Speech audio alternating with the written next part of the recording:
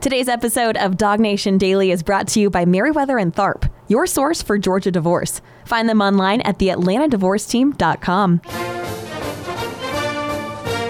Presented by DogNation.com. This is Dog Nation Daily, the daily podcast for Georgia Bulldogs fans. Here's your host, Brandon Adams. So I think you probably realize that one of the great rivalries in college football right now, and this is not a historic rivalry necessarily, but it's certainly one that's kind of popped up recently, the rivalry between Georgia and Alabama, what we believe to be a rivalry between the two coaches, Kirby Smart and Nick Saban. And if you really kind of polled Smart and Saban on some of their viewpoints in college football, I think you might find some differences in opinion along the way there. Two guys that just kind of view the sport somewhat differently, probably because of the vantage point by which they look at the sport. Kirby, a young guy, young lion in the early stage of his career. Nick Saban, a obviously all-time great, but a guy who's in the winter of his career, and that perspective probably just gives them some different opinions from time to time. However, there are moments in which they probably do align a bit, certainly philosophically, maybe more so than anything else. And I want to share what I believe is probably an example of that. And I want to kind of use the words here of Nick Saban to set up what I believe is probably also a little bit of a goal and a mission for UGA. And it actually kind of ties in pretty nicely with some of the stuff that we've already been talking about here a little bit this week. Now, I got to tell you something. I don't really love saying good things about Nick Saban, not because Saban never does anything good, and certainly not because Saban isn't great as a coach. He obviously is. But there is no shortage of media elsewhere outside the bubble of Dog Nation that all they ever do is praise Nick Saban for his greatness, and all they ever do is praise Nick Saban for how, diabolical genius, whatever else they want to say about him. There are plenty of places that you can go to get praise for Nick Saban. Around here, we just don't really feel like that needs to be done because that's been done somewhere else. However, there was something that he said this week that, or at least it came to light this week. Maybe he said it a few days ago. I really don't know when he said it. But I think it's probably a pretty good thing to stop and pause on for a moment and kind of reflect on the ways in which that probably pretty closely aligns with Kirby Smart's feelings a little bit too. So we are in the deep, dark part of the off season right now, where coaches are kind of doing a lot of rubber chicken circuit type stuff, celebrity golf tournaments. We saw Kirby the other day swinging the golf club and having the exploding golf ball. Like nothing says, peak off season more than like pranks on a golf course or whatever else, or coaches being asked questions about something other than their own depth chart, their own team, whatever else. This is the time of year when it's a little bit okay to ask a coach something that's not quite so related to football, and it's a little bit okay to maybe get a different kind of answer from them on that. So Saban's doing a rubber chicken type thing the other night, one of these banquet type deals. Local reporter out of the state of Alabama, TV reporter, asked Saban, hey, who are some of the celebrities or like famous people that you kind of admire? And listen, if you ask Saban that in a press conference, in the middle of the season, that just seems like a, distraction. But asking a question like that during the offseason, it kind of seems okay to do that, I would say. I thought Saban gave a pretty interesting answer. And for someone who's been as successful as Saban has been, Saban's words about success, the mindset that's allowed him to be successful, the things that he values, honestly, it's probably worth us spending a little time on, even if we don't really like Nick Saban all that much. So this was Saban and some audio that came to light earlier this week. Here's the coach. Anybody in any profession who has had a tremendous amount of success, I have an admiration for that because I know how difficult it is. I don't care if it's in the music industry and you're the Eagles or Michael Jackson or the Rolling Stones. Those people have been successful for a long, long time. Elton John. I admire that. I admire Kobe Bryant. I admire Michael Jordan, guys who were dominant for a long, long time, and they did it on a very consistent basis because, some people can be dominant for a little while, but it takes a special someone because it's not really human nature to try to be the best you can be. It's human nature to survive. So I think that's really interesting. And what Saban basically says there is, hey, the people who were committed to coming back and winning, year after year after year. Saban referenced a lot of musical acts right there. In music, there's the concept of the one-hit wonder, someone who has a great hit song or maybe a great year, great album, but they don't quite have the staying power. And what Saban says there is, and honestly, Saban, like a lot of folks, is probably talking about himself when he says this, but what Saban says there is, hey, give me that athlete like Kobe Bryant or that musical act like the Rolling Stones or, whatever else. Give me that key figure who had the ability to kind of stay on top for a long period of time. And admittedly, when we look at Nick Saban, that is the thing that's probably the most amazing, right? I mean, this is a guy who's won, national championships over the course of multiple presidential administrations, George W. Bush and Obama and Trump. I mean, this is a guy that's won, national championships over the course of a long period of time here, going back to his time at LSU, going back to now more than a decade there at Alabama. This is a guy who's proven that staying power, and it is one of the things that has made, I think that, Saban so revered in the sporting world is the fact that he's shown that consistency, that ability to come back and do it at a great high level year after year after year. And obviously, that's kind of the next step for Kirby Smart there, too. Upon winning the national championship, to prove that he's more than just kind of to use the phrase I used a moment ago, the one-hit wonder, the guy that has, a short period of dominance. Kirby wants to be more than that. Kirby wants to be the guy that sticks around for a very long time. Now, I told you yesterday, and have told you for a while, and I think that Kirby Smart and Georgia are actually pretty well aligned to be able to do that, because when you look at recent national champions over the course of, let's say, the last 15 years or so out of the SEC that fell off dramatically after winning the national title, those three schools, in my mind, all kind of have one thing in common. Think about Florida post, national championship in 2008. Think about Auburn post national championship in 2010. Think about LSU post national championship in 2019. That's obviously the most recent example here. And what you see from all three of those teams, that a couple of years after winning a national championship, we're already looking for a new football coach. The absence of that kind of dynamic central figure at the quarterback position. After Tim Tebow, Florida was never the same. After Cam Newton left Auburn after the 2010 season, that program is never the same. And obviously LSU thus far hasn't really been the same after the Joe Burrow era there as well. Georgia, by comparison, to go back to what Nick Saban said a moment ago about being consistently great year after year after year, I think is set up much better to be able to do that than some recent SEC national champions have been, simply because Georgia as a program is a lot more decentralized, meaning there isn't one player who's mostly responsible for the success that Georgia enjoyed last year. It's kind of on both sides of the ball. It was a lot on defense, but no one player creating that. There were a lot of different players who kind of added up to all of that. That Georgia was a program that certainly used a team concept towards winning a national championship, and as Georgia gets ready to compete again for a national championship, it's once again that commitment to team where really no player is any bigger than the other that allows Georgia to establish that kind of consistent level of greatness that Nick Saban says he values, and we would presume that Kirby Smart does there as well. Plus, there's this. If you look at the other team besides Alabama that's won multiple national championships in the playoff era, that team is Clemson. And you've seen Clemson kind of go on that run of dominance they were on. They won a couple of national championships, were in the playoff a good number of years. Maybe now they're starting to fall off. But there's one thing you got to keep in mind that kind of makes Georgia and Clemson different there in that regard. That's the fact that Georgia, over the course of the long haul, has just simply recruited a lot better than Clemson has, bringing in that elite talent year after year after year. We've told you before that Kirby Smart understands that you have to have elite talent. You can't take years off in recruiting. You can't take a lackadaisical approach to that. But when you get those guys on campus, you've got to ask them to commit to being a part of a team, something that's bigger than they are, to be willing to get tougher and develop to get better over the course of the long haul.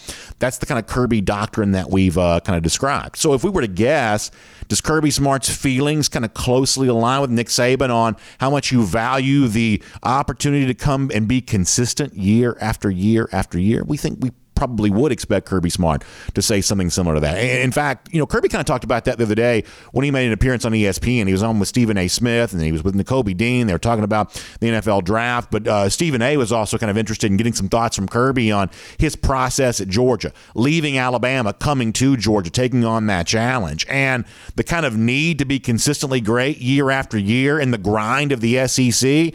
This is something that Smart seems to fully understand and fully appreciate. In fact, he knew what he was getting into when he took this job on the basis of what he said on ESPN last week. This is Kirby Smart.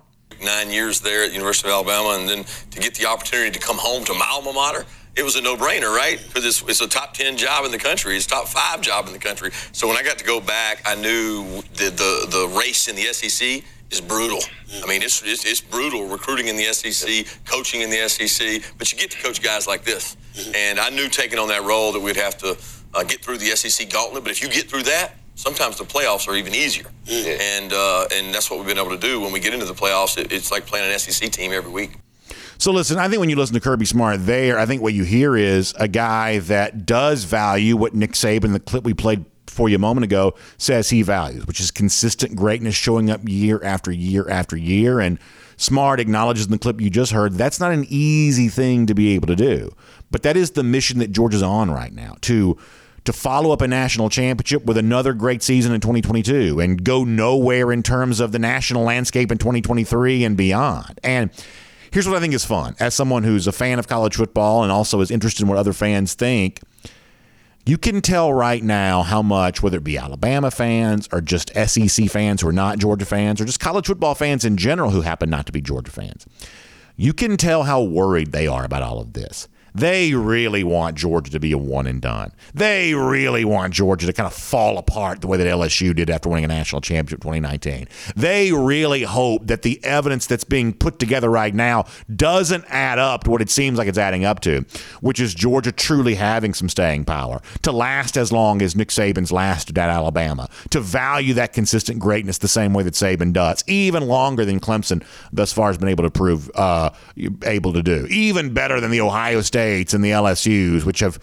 kind of not really been the same at times after winning their own recent national championship. They really hope that Georgia isn't the next in terms of the category of truly consistently great year after year after year. But deep down, you sort of think they know, boy, Kirby may have got this thing figured out, and Kirby may truly have Georgia ready to compete on a consistent basis, much the same way that Nick Saban has, and the same way that Nick Saban says he values in other greats in the world of sports and music and everything else. So pretty good stuff there from Saban and Kirby. Let me shift gears here now and talk about something completely different. Obviously a show like this, we can't take every rumor all that seriously, but there are obviously, no shortage of time spent during the day paying attention to whatever the rumors are out there in college football, whatever folks are talking about. And now that we've kind of reached that transfer portal deadline for UGA, there is, some curiosity of, well, not just for UGA, but for all of college football, there's some curiosity of, okay, well, who might Georgia be pursuing the transfer portal? We believe that Georgia's going to go after at least one or two guys there. Who is someone that Georgia might be going after the transfer portal? There has been some online chatter as of late, for instance, about a guy named Isaiah Land, who was a very prolific sacker of the quarterback playing for Florida A&M last season. He is in the transfer portal, big sack numbers. And on his Instagram story here over the course of the last 24 hours, he has put out some different images of some of the teams, I guess, that, I don't know if this is his list of finalists or this is the list of teams that are in pursuit of him. But one of the photos that got used here was the University of Georgia. I'll show you this here just briefly. That's Isaiah Land on Twitter there. The photo is obviously UGA. This was one of a series of about 5 or 6 that included like the Auburns and the LSUs and the programs like that. So maybe some example here, maybe some evidence here of Georgia going after someone in the transfer portal. There's another photo of Land right there too, in his Rattlers. But nice. That's kind of a nice fit right there. Nice color scheme there for the Rattlers of FAMU there on that. So pretty good stuff for Land. We will continue to follow this story. I don't know if this is a guy that's going to end up at UGA, but it certainly feels like it's a position fit because he was an edge rusher. We thought Georgia kind of needed a guy like that. There's a little bit of a geographic fit here there as well. Land is from Loganville, went to Grayson High School, so there's a little bit of a potential connection there too, although over the years, I don't know that George and Grayson have been quite as connected as some UGA fans wish they would have been.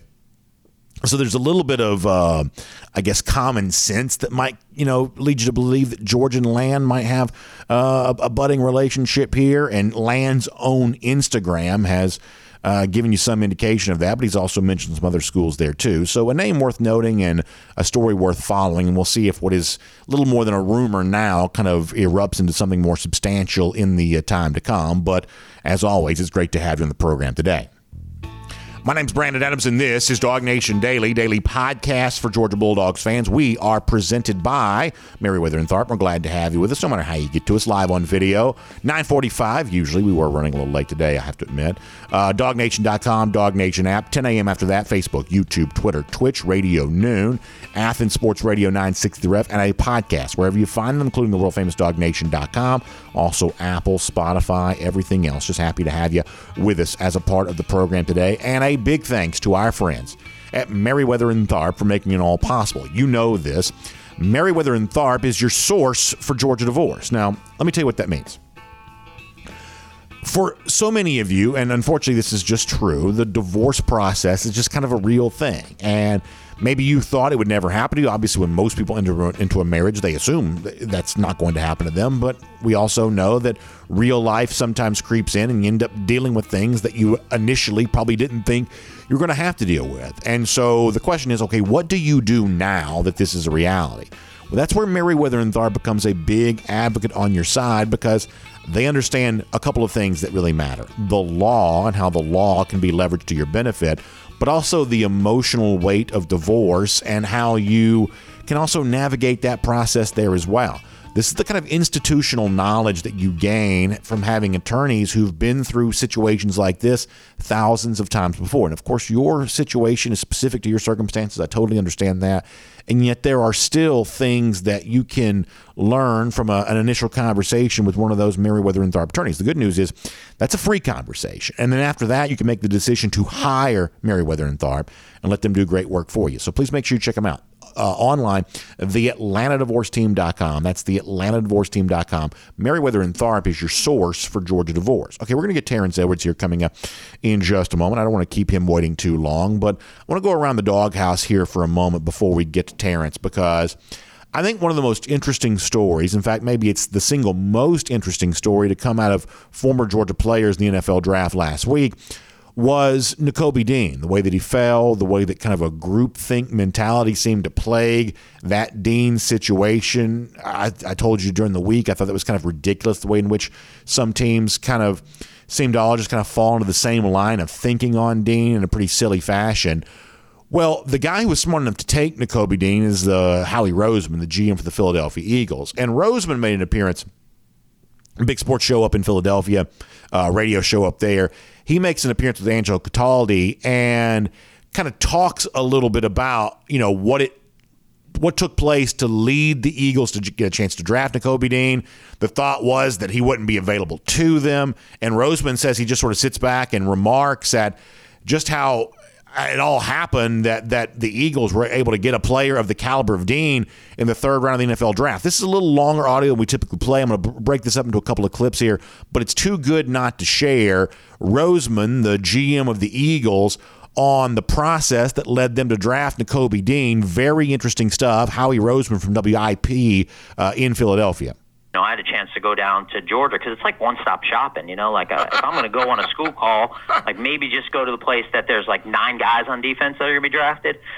So I went down there and, I'm asking about all these guys, and I'm asking about Jordan, and I'm asking about, the other guys on defense.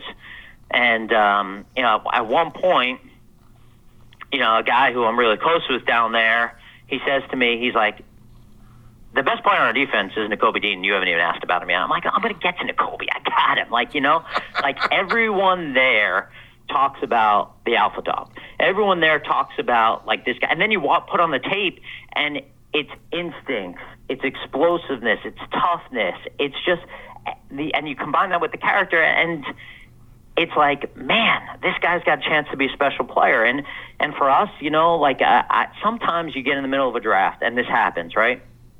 Sometimes it's almost like everyone goes, well, like, why aren't they taking him? And then if the guys fall further because it's like maybe they know something I don't know.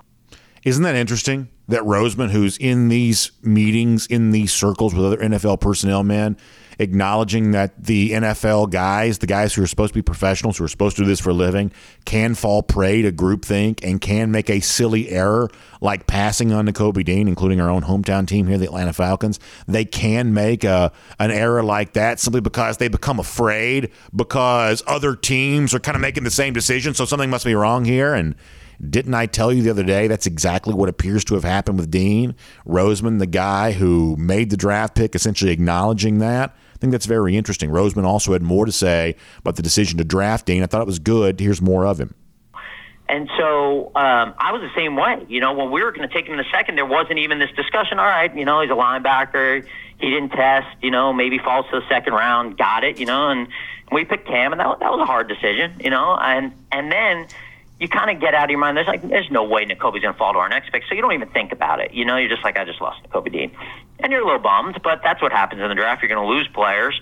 And then as it started to get 10 to 15 picks away, and I'm a little superstitious, so I don't even want to speak it. You know, I kind of wrote it down. I literally wrote on a piece of paper, Nakobe Dean, right? And I wrote it, and because I figured, you know, there's some even probably people in our draft room are like, he ain't going to pick a linebacker. You know, he's not going to do it, right? That's probably what you were saying. And so I wrote it just so people knew. And when I walked out and I went to our docs, I'm like, am I missing something? And like, no, Howie, we talked about Nakobe Dean. Like, we're telling you, we're good. If you draft him, he's going to be there. And then 5 picks before I picked, I said, you sure? And we went through it. And then it was just, you know, really excited to get him. Isn't that interesting? Roseman saying, I went to our doctors. Is something going on here? Should I know something? The doctor saying, no, we're fine with you drafting Nakobe Dean. Then checking back with them again, still same answer, we're fine with you drafting Nakobe Dean. I mean, I think the Nakobe story is one of the most compelling of the entire draft, how everybody seemingly in the league kind of fell prey to the same group thing. Dean says he was lied about. Dean says that there was this malicious rumor about him being more injured than he truly was that cost him millions of dollars. And, you know, Seth Joyner was on, you know, one of the, I guess, NFL Network or something, and he talked about that you never get that first round money back. Dean says that he was on the side of an unfair campaign against him. And in the case of Roseman with the Eagles, they seem to be confirming some version of that because it sounds like he's going to be a full go for their rookie minicamp, which will get started here very soon. Very compelling, very candid remarks there from the GM of the Philadelphia Eagles, who I believe in this instance comes across looking a lot smarter than some of his colleagues there in the National Football Leagues. Good stuff. We're around the doghouse. This is Dog Nation Daily, presented by Merriweather and Tharp here today. I want to have more on the NFL draft coming up with Terrence Edwards here, and something else we're going to ask Terrence on the show today, because Terrence is obviously with us every Thursday.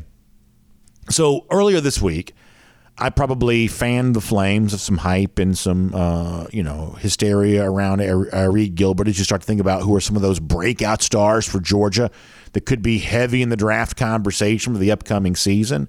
Is that too much hype for Gilbert from a guy that knows him well? We'll ask Terrence that before we're all said and done today there as well. So a lot to discuss. Glad to have you with us as we do. Terrence Edwards here on Dog Nation Daily, presented by Merriweather and Tharp.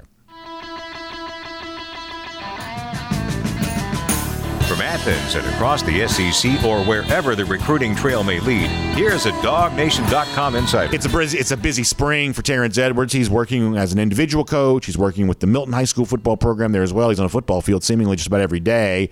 So it's a valuable time that Edwards has, and we're happy that he shares some of that with us here today. Terrence, thanks for being on the program. I got a lot I want to talk to you about, but I'll just kind of start here with the NFL draft. You know what it's like to be a professional football player. You know what it's like to be in the NFL. What did you think of the Dogs last week? 15 of them in total that found a home in the NFL by being drafted. It's a prolific haul for UGA. Good day for the program. What were your thoughts as you watched it all unfold?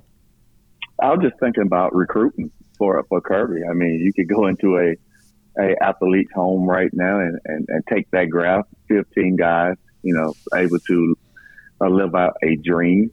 And I mean, what else would he have to say on the recruiting trail? You come to Georgia, you get developed, and you have an opportunity to live out a dream to go play in the National Football League. And we were talking about Nakobe Dean there a moment ago. Heard the GM of the Eagles talking about their decision to draft him, their level of surprise that no one else had taken him before they had a chance to. It's crazy to me, Nakobe, that some of the Terrence, about Nakobe, that some of these teams just kind of fall into that trap of, well, if everybody thinks he's hurt, he must be, or if everybody thinks he's too short, then he must be. That, sometimes when it comes to NFL guys, there seems to be, and I hate to say it this way, but kind of a lack of courage to stand on your own convictions of, everybody who kind of wants to fall prey to the same line of thinking, the kind of group think type mentality here. I do think a guy like Dean deserves better. Of course, we're also biased here because we saw him play each and every game for the Dogs. But interesting to hear the Philadelphia Eagles GM kind of go into the process that would allow so many teams to pass on Dean so frequently that they were able to scarf him up there in the third round.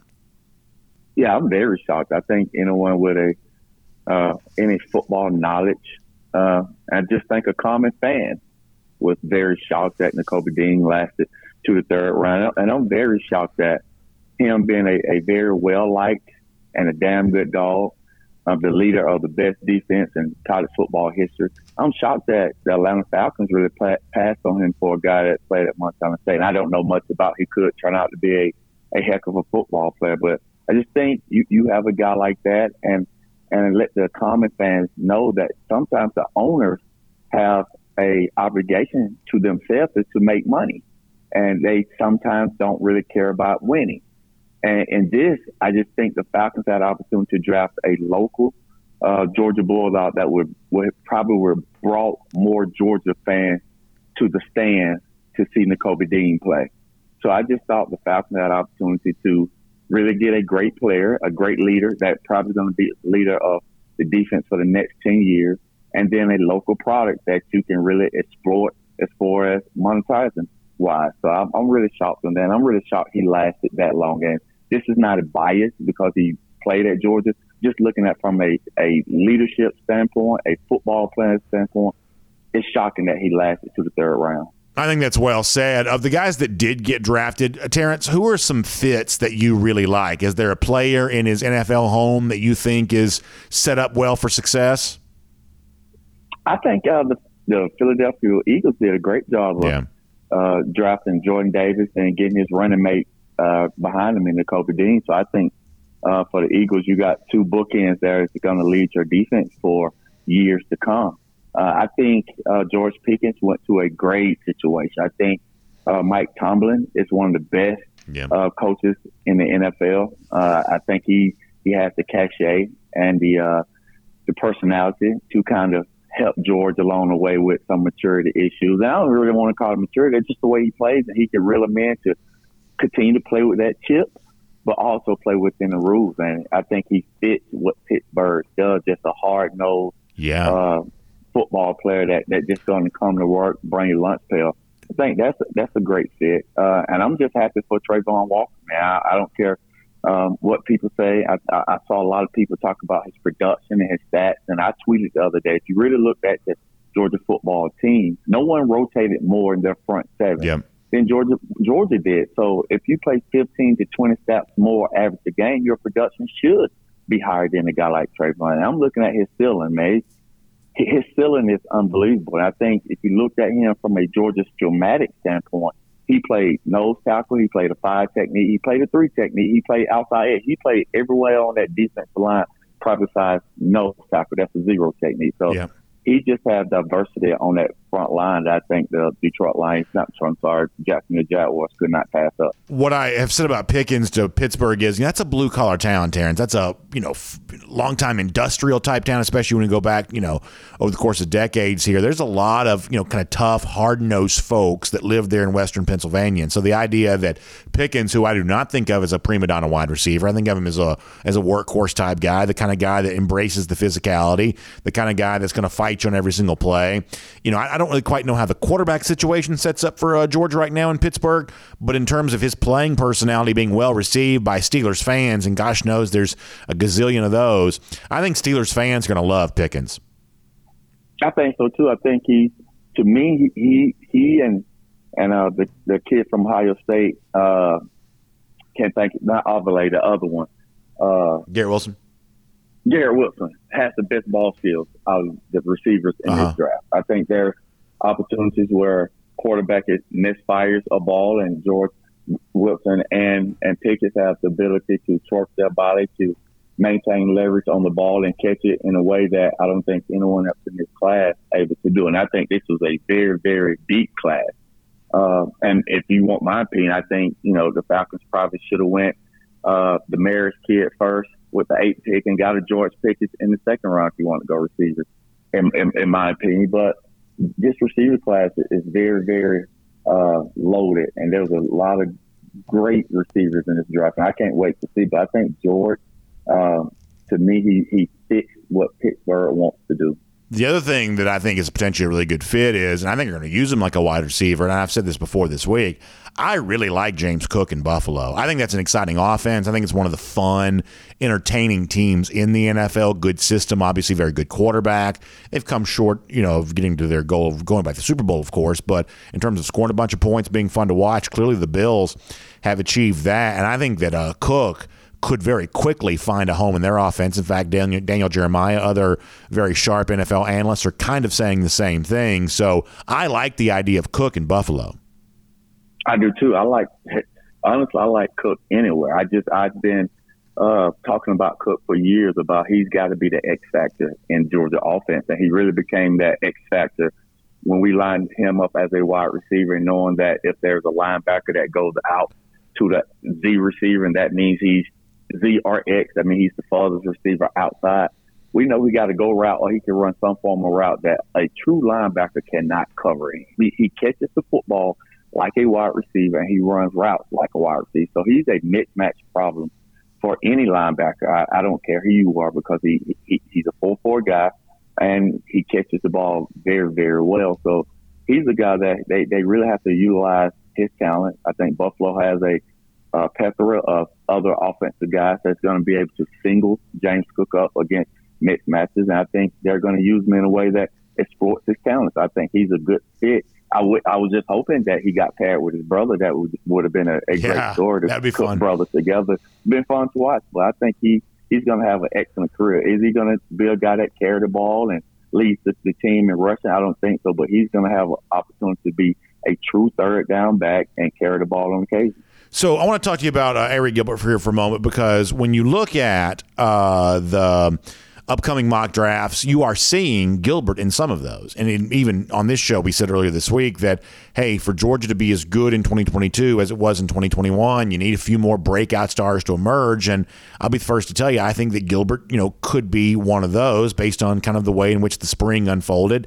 I think that's a possibility here. And obviously, when we've talked about Gilbert in the past, you know him well. You've cautioned us about not getting too out in front on all of this and allowing his process to play itself out. Well, I would say the process is playing itself out pretty well right now, and that it's fair to include Gilbert in the conversation of guys who could be big breakout stars for UGA this season, and certainly could be on NFL draft radars as you head towards the spring of 2023. When you see the hype that's kind of around Gilbert post G-Day, and some of that we've contributed to, some of that's coming from, kind of outside national type sources. Terrence, as somebody who knows Arik and as someone who's preached caution before, do you think it's too much right now? Talent-wise, we're just going to take this on face value. Talent-wise, it's not too much. The young man has immense talent that can't be taken away from him. He's big, he's strong, he's fast, and he's able to catch footballs from all different angles. That's from a true inline tight end, from the slot, or from the outside.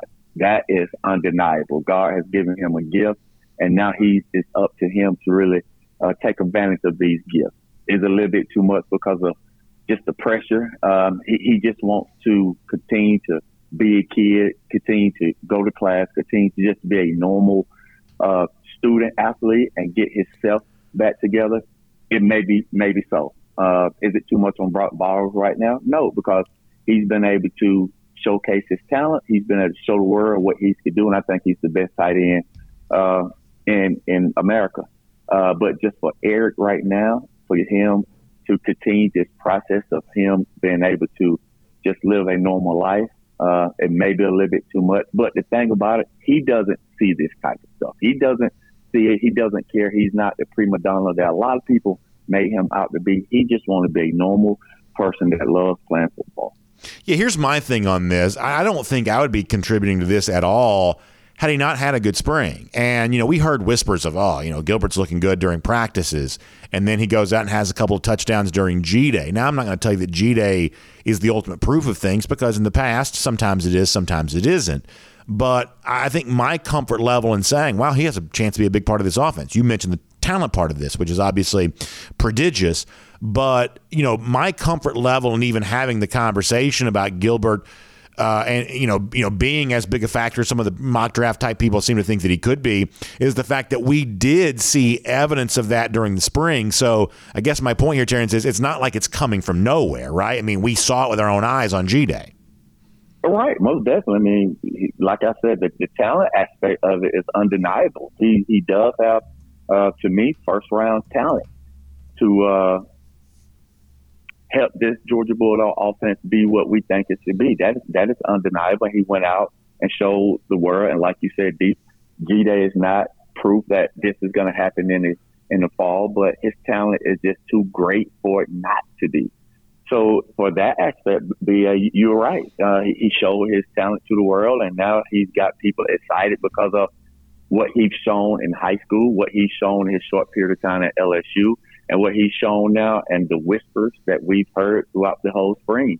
Now he just got to continue to build, continue to get in better shape, continue to get his body right, continue just being a normal person, happy-go-lucky Eric. And I'm excited to see what this season brings, because I believe he's going to be a big part of helping, Georgia offense become what Georgia defense was last year. And I think that's the way we're going to have to win this year, that the Georgia offense don't have to be transcended like the Georgia defense, but to me, I think the better players are on the offensive side of the ball this year. The better players was on the defensive side of the ball last year. So the offense now is going to have to do more. They're going to have to do more, because we can't sit here and say and hope that this defense is going to do what this past defense did. I just don't see that. I just don't think we'll be able to be what we were, because we lost so many leaders and great players. So now the offense with the better players have to be what we talk about, how explosive this offense is, for us to get back to where we want to be. I want to finish with this. I want to ask you a question about Jermaine Burton here for a moment. And obviously, Burton going to Alabama has been a hot topic. Georgia fans have weighed in on that. You've been, good enough to weigh in on that topic a couple of times with us here too. But I want to ask you a different kind of question related to this. We know that Saban sold Jermaine on the idea of big stats and a lot of touches, because Saban talked about that publicly. He addressed that publicly when Burton arrived at the team, that was something that he had said he had an opportunity to do at Alabama that maybe he wasn't going to have an opportunity to do at UGA. We know that. Yet since then, Alabama's taken another transfer wide receiver, the guy out of Louisville the other day, and there have even been some rumors here over the course of the last couple of days. They might also be in the mix for a guy like Jordan Addison, who's the Blitnikoff Award winner that we think might go to USC. But apparently Addison and Bryce Young have been working out together here a little bit. That's the potential of another transfer wide receiver.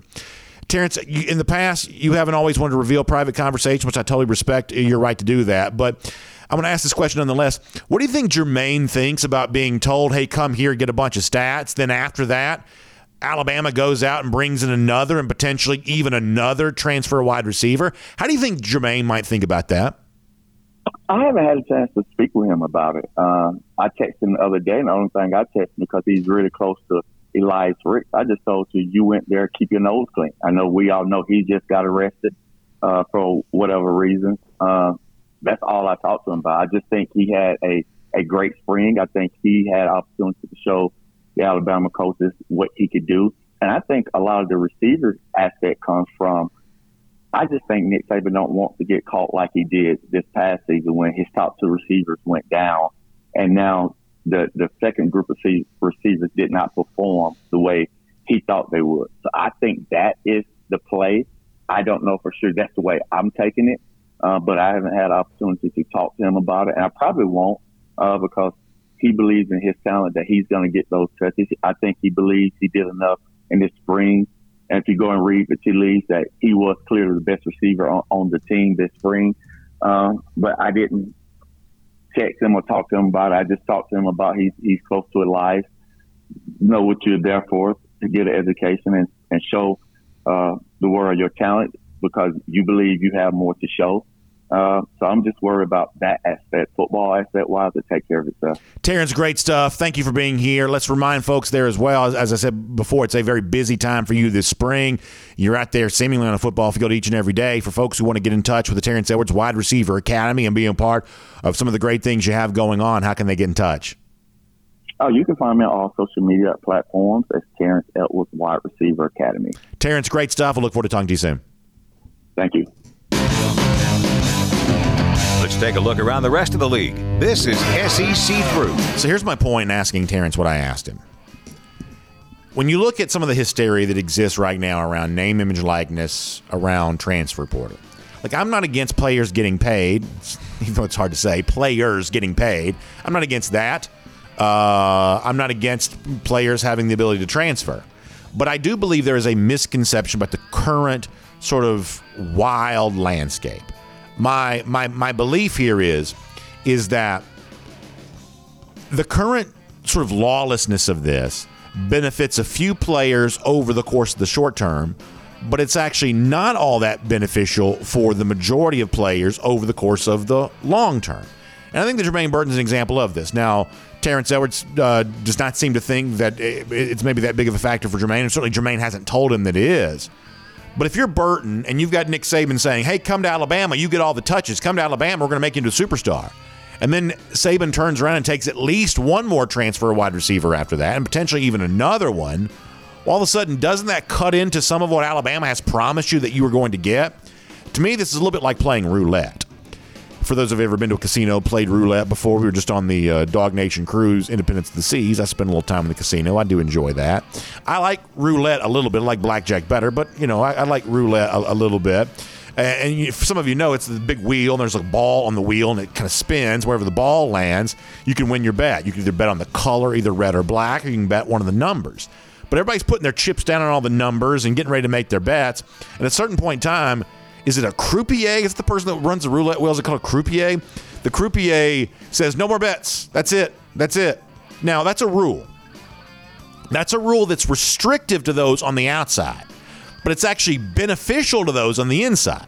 Like that's an example of a rule that benefits the players, because when the croupier, which is I believe what it's called, says no more bets, you get to look around and now you know who you're competing against. In one respect, it'd be kind of unfair to the players at the roulette table if somebody could just walk in right at the last minute and land that chip right as the ball was landing. They would have an unfair advantage. The last to arrive in that case would have a little bit of an unfair advantage. To me, the analogy is perfect for college football, where it seems like liberal transfer rules, not politically liberal, but kind of openly, liberal transfer rules would benefit players. But if you're a player that transfers and then the program uses that same liberal transfer rule to take a bunch of transfers after you, how much does that really benefit you? Wouldn't it make sense if there was some sort of barrier, some sort of restriction like the roulette wheel, where someone steps in and says, all right, no more transfers. For those of you competing for playing time, you now know who you're competing with. The promises the coaches made to you are now more likely to be kept because there are no more additions. I mean, wouldn't that be more fair to the majority of players? To me, it seems like it might be. Let's go cruise around the SEC here, courtesy of Royal Caribbean. I mentioned that a moment ago, on board Independence of the Seas. We just were.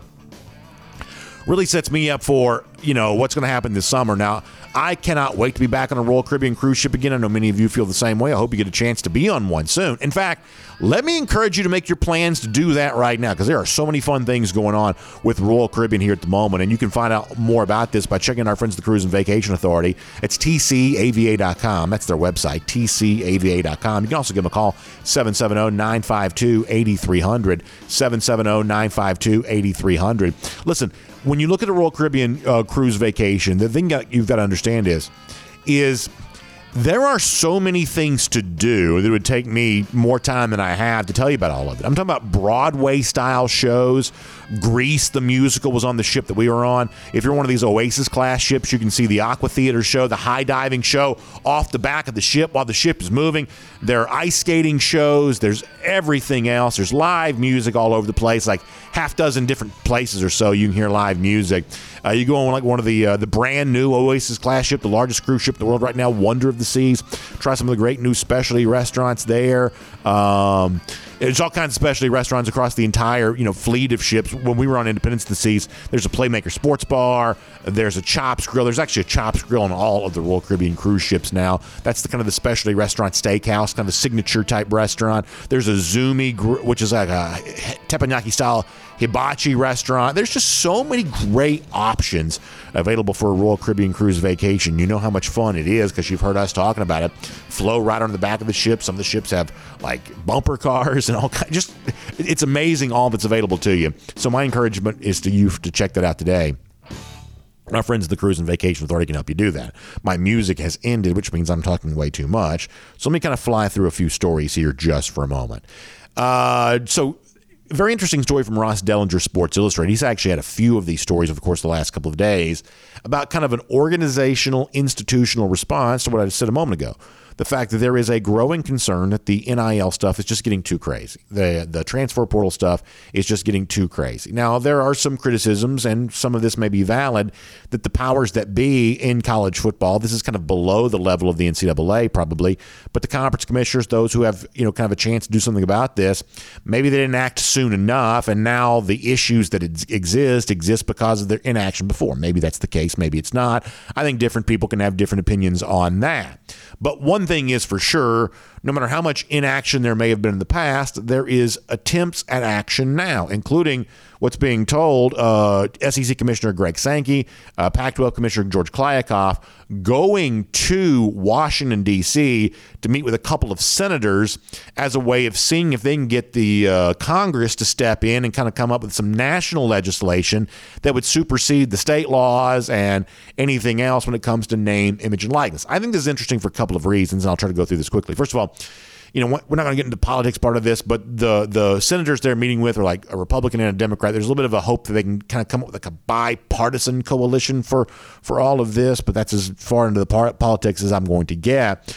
But the other thing is, while we are SEC homers here, admittedly, we do understand why there are people that believe that college football can be better if it's a national sport. And from that standpoint, I think the relative weakness both at the administrative level and certainly the on-field level for the Pac-12 has been a real problem. Pac-12, I don't know when they'll be better on the field, but better in the boardroom, better in the offices. I think they are. I think the fact that Kliavkoff is the one going with Sankey to Washington, I think is a pretty good sign. The fact that Greg Sankey, who I do believe genuinely has been a good steward of his league, the SEC, and a good leader for college football, about as close as college football has to any real leadership. There are some less than brave figures who are in charge of some aspects of the sport. Sankey's not really in that group, I don't believe. The fact that Sankey seems to vouch for Kliavkoff enough to make him his partner going to Washington here, I think that may be a good sign for the sport that maybe the relatively new Pac-12 commissioner here is going to be a little bit more forward-thinking, a little bit more football-centric than the previous Pac-12 commissioner who, heaven knows what he thought about anything, didn't seem to think much about much. So I think that's probably a pretty good sign. And I do think the fact that even if it's in the minds of some too late or even in the minds of some not even the right thing to be doing, the fact that there is at least some response to the documented craziness that has been going on, I believe that to be a good thing. Then there's this. Slightly different topic, but same general idea.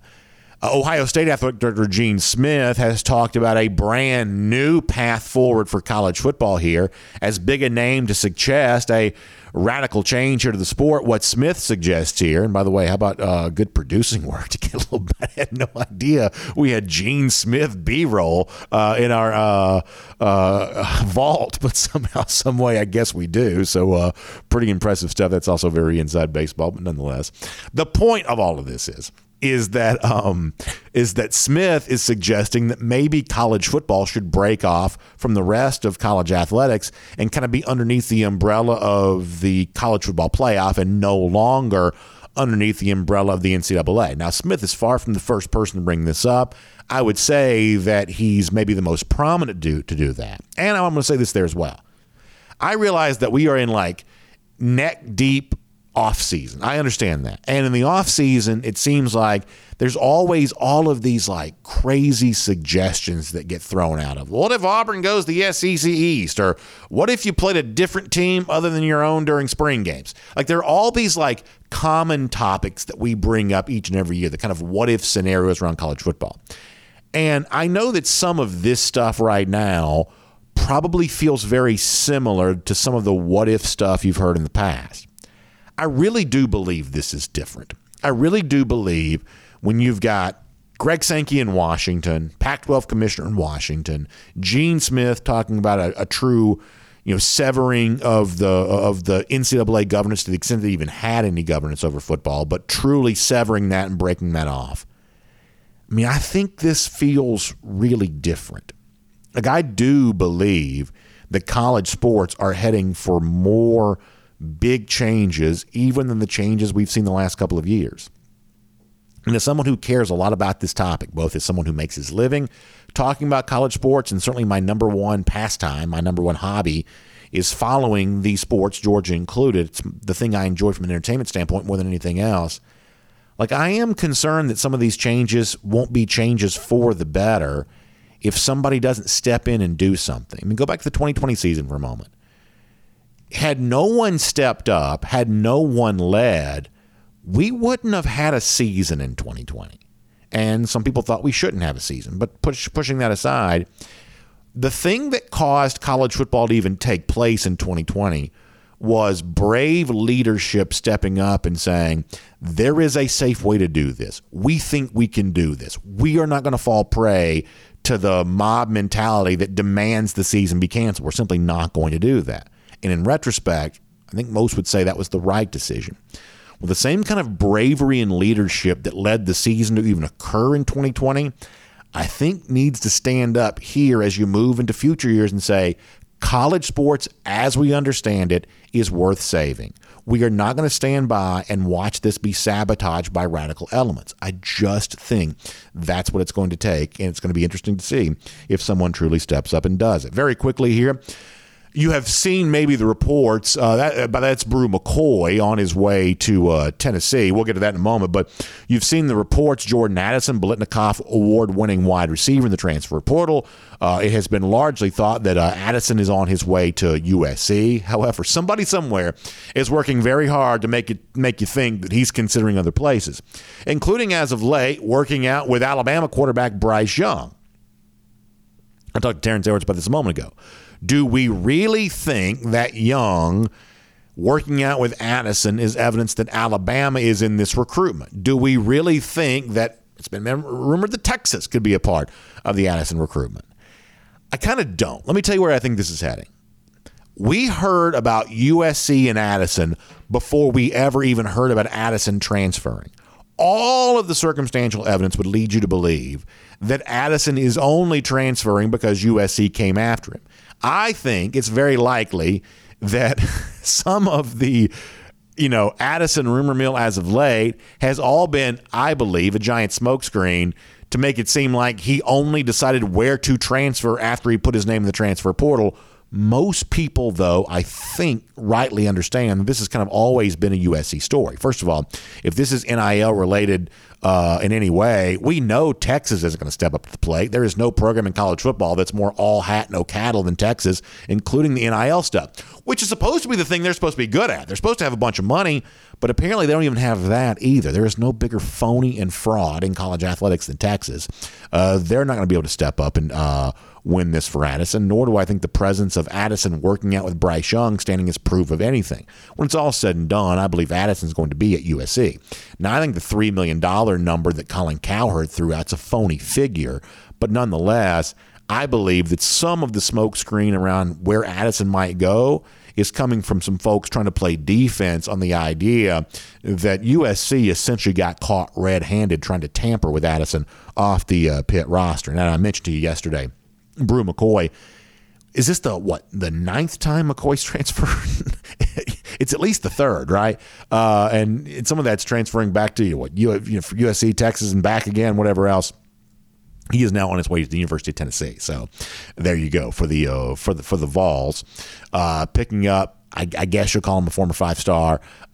This is pretty interesting story, I guess, but still a lot to unpack on this. McCoy on his way to Tennessee will make that cruising around the SEC, courtesy of Royal Caribbean. And this is the portion of the show where I get to do something that I really enjoy.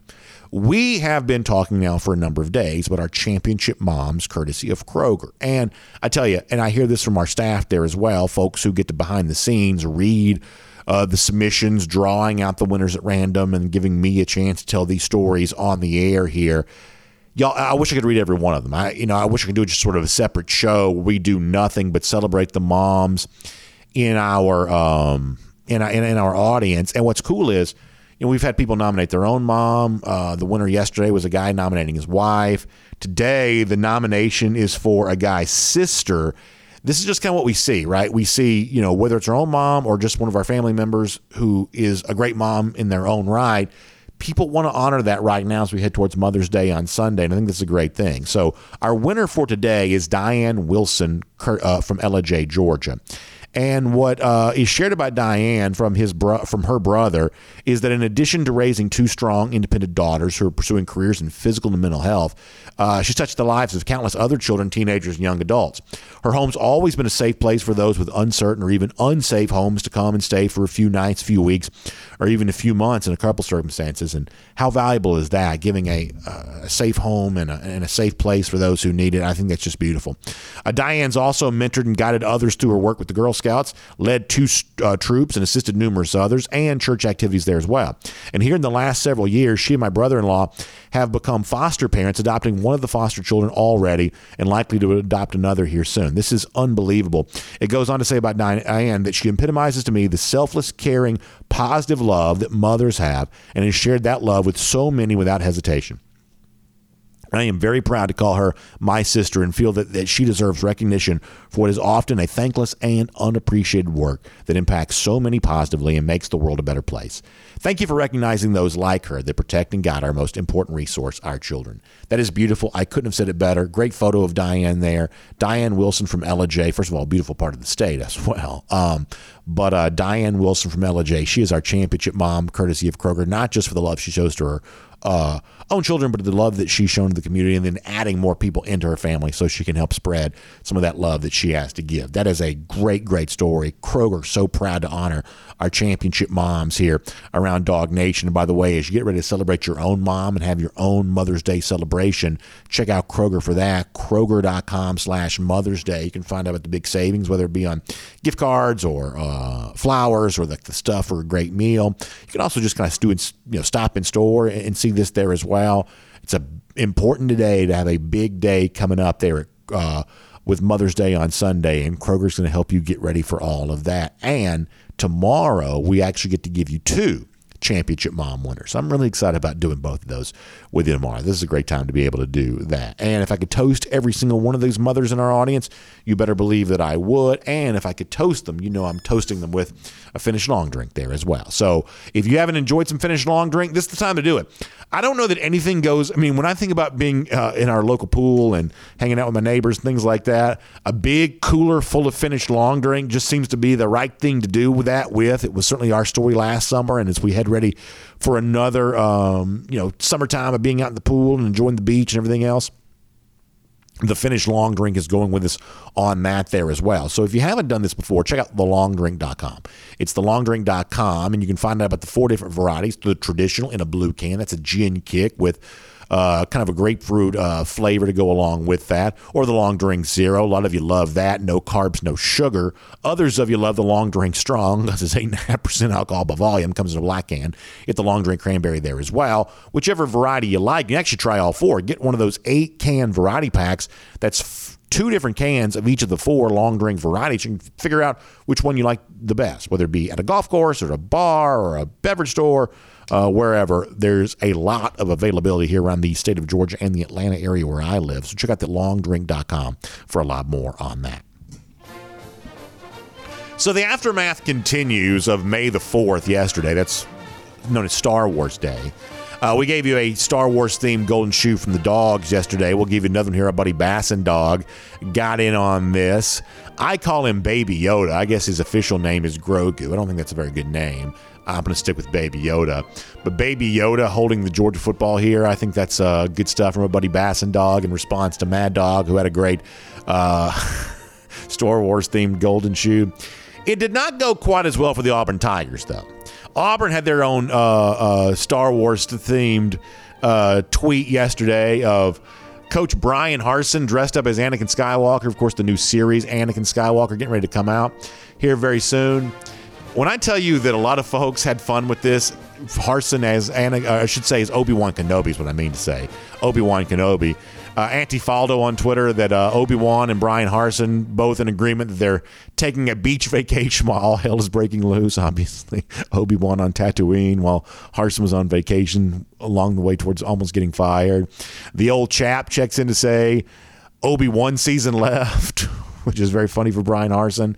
Rico Burt checks in to say Obi-Wan and 11. There were a lot of these really funny jokes about Brian Harsin as kind of an Obi-Wan Kenobi type figure.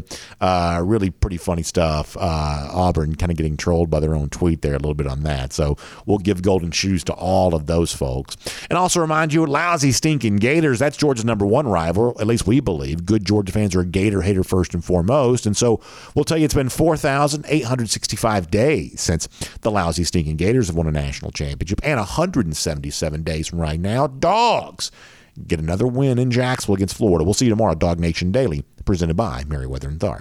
And on the podcast, time now for the R.S. Andrews Podcast Cool Down. We'd like to take your comments here either at dognation.com or on Twitter at DogNationDaily.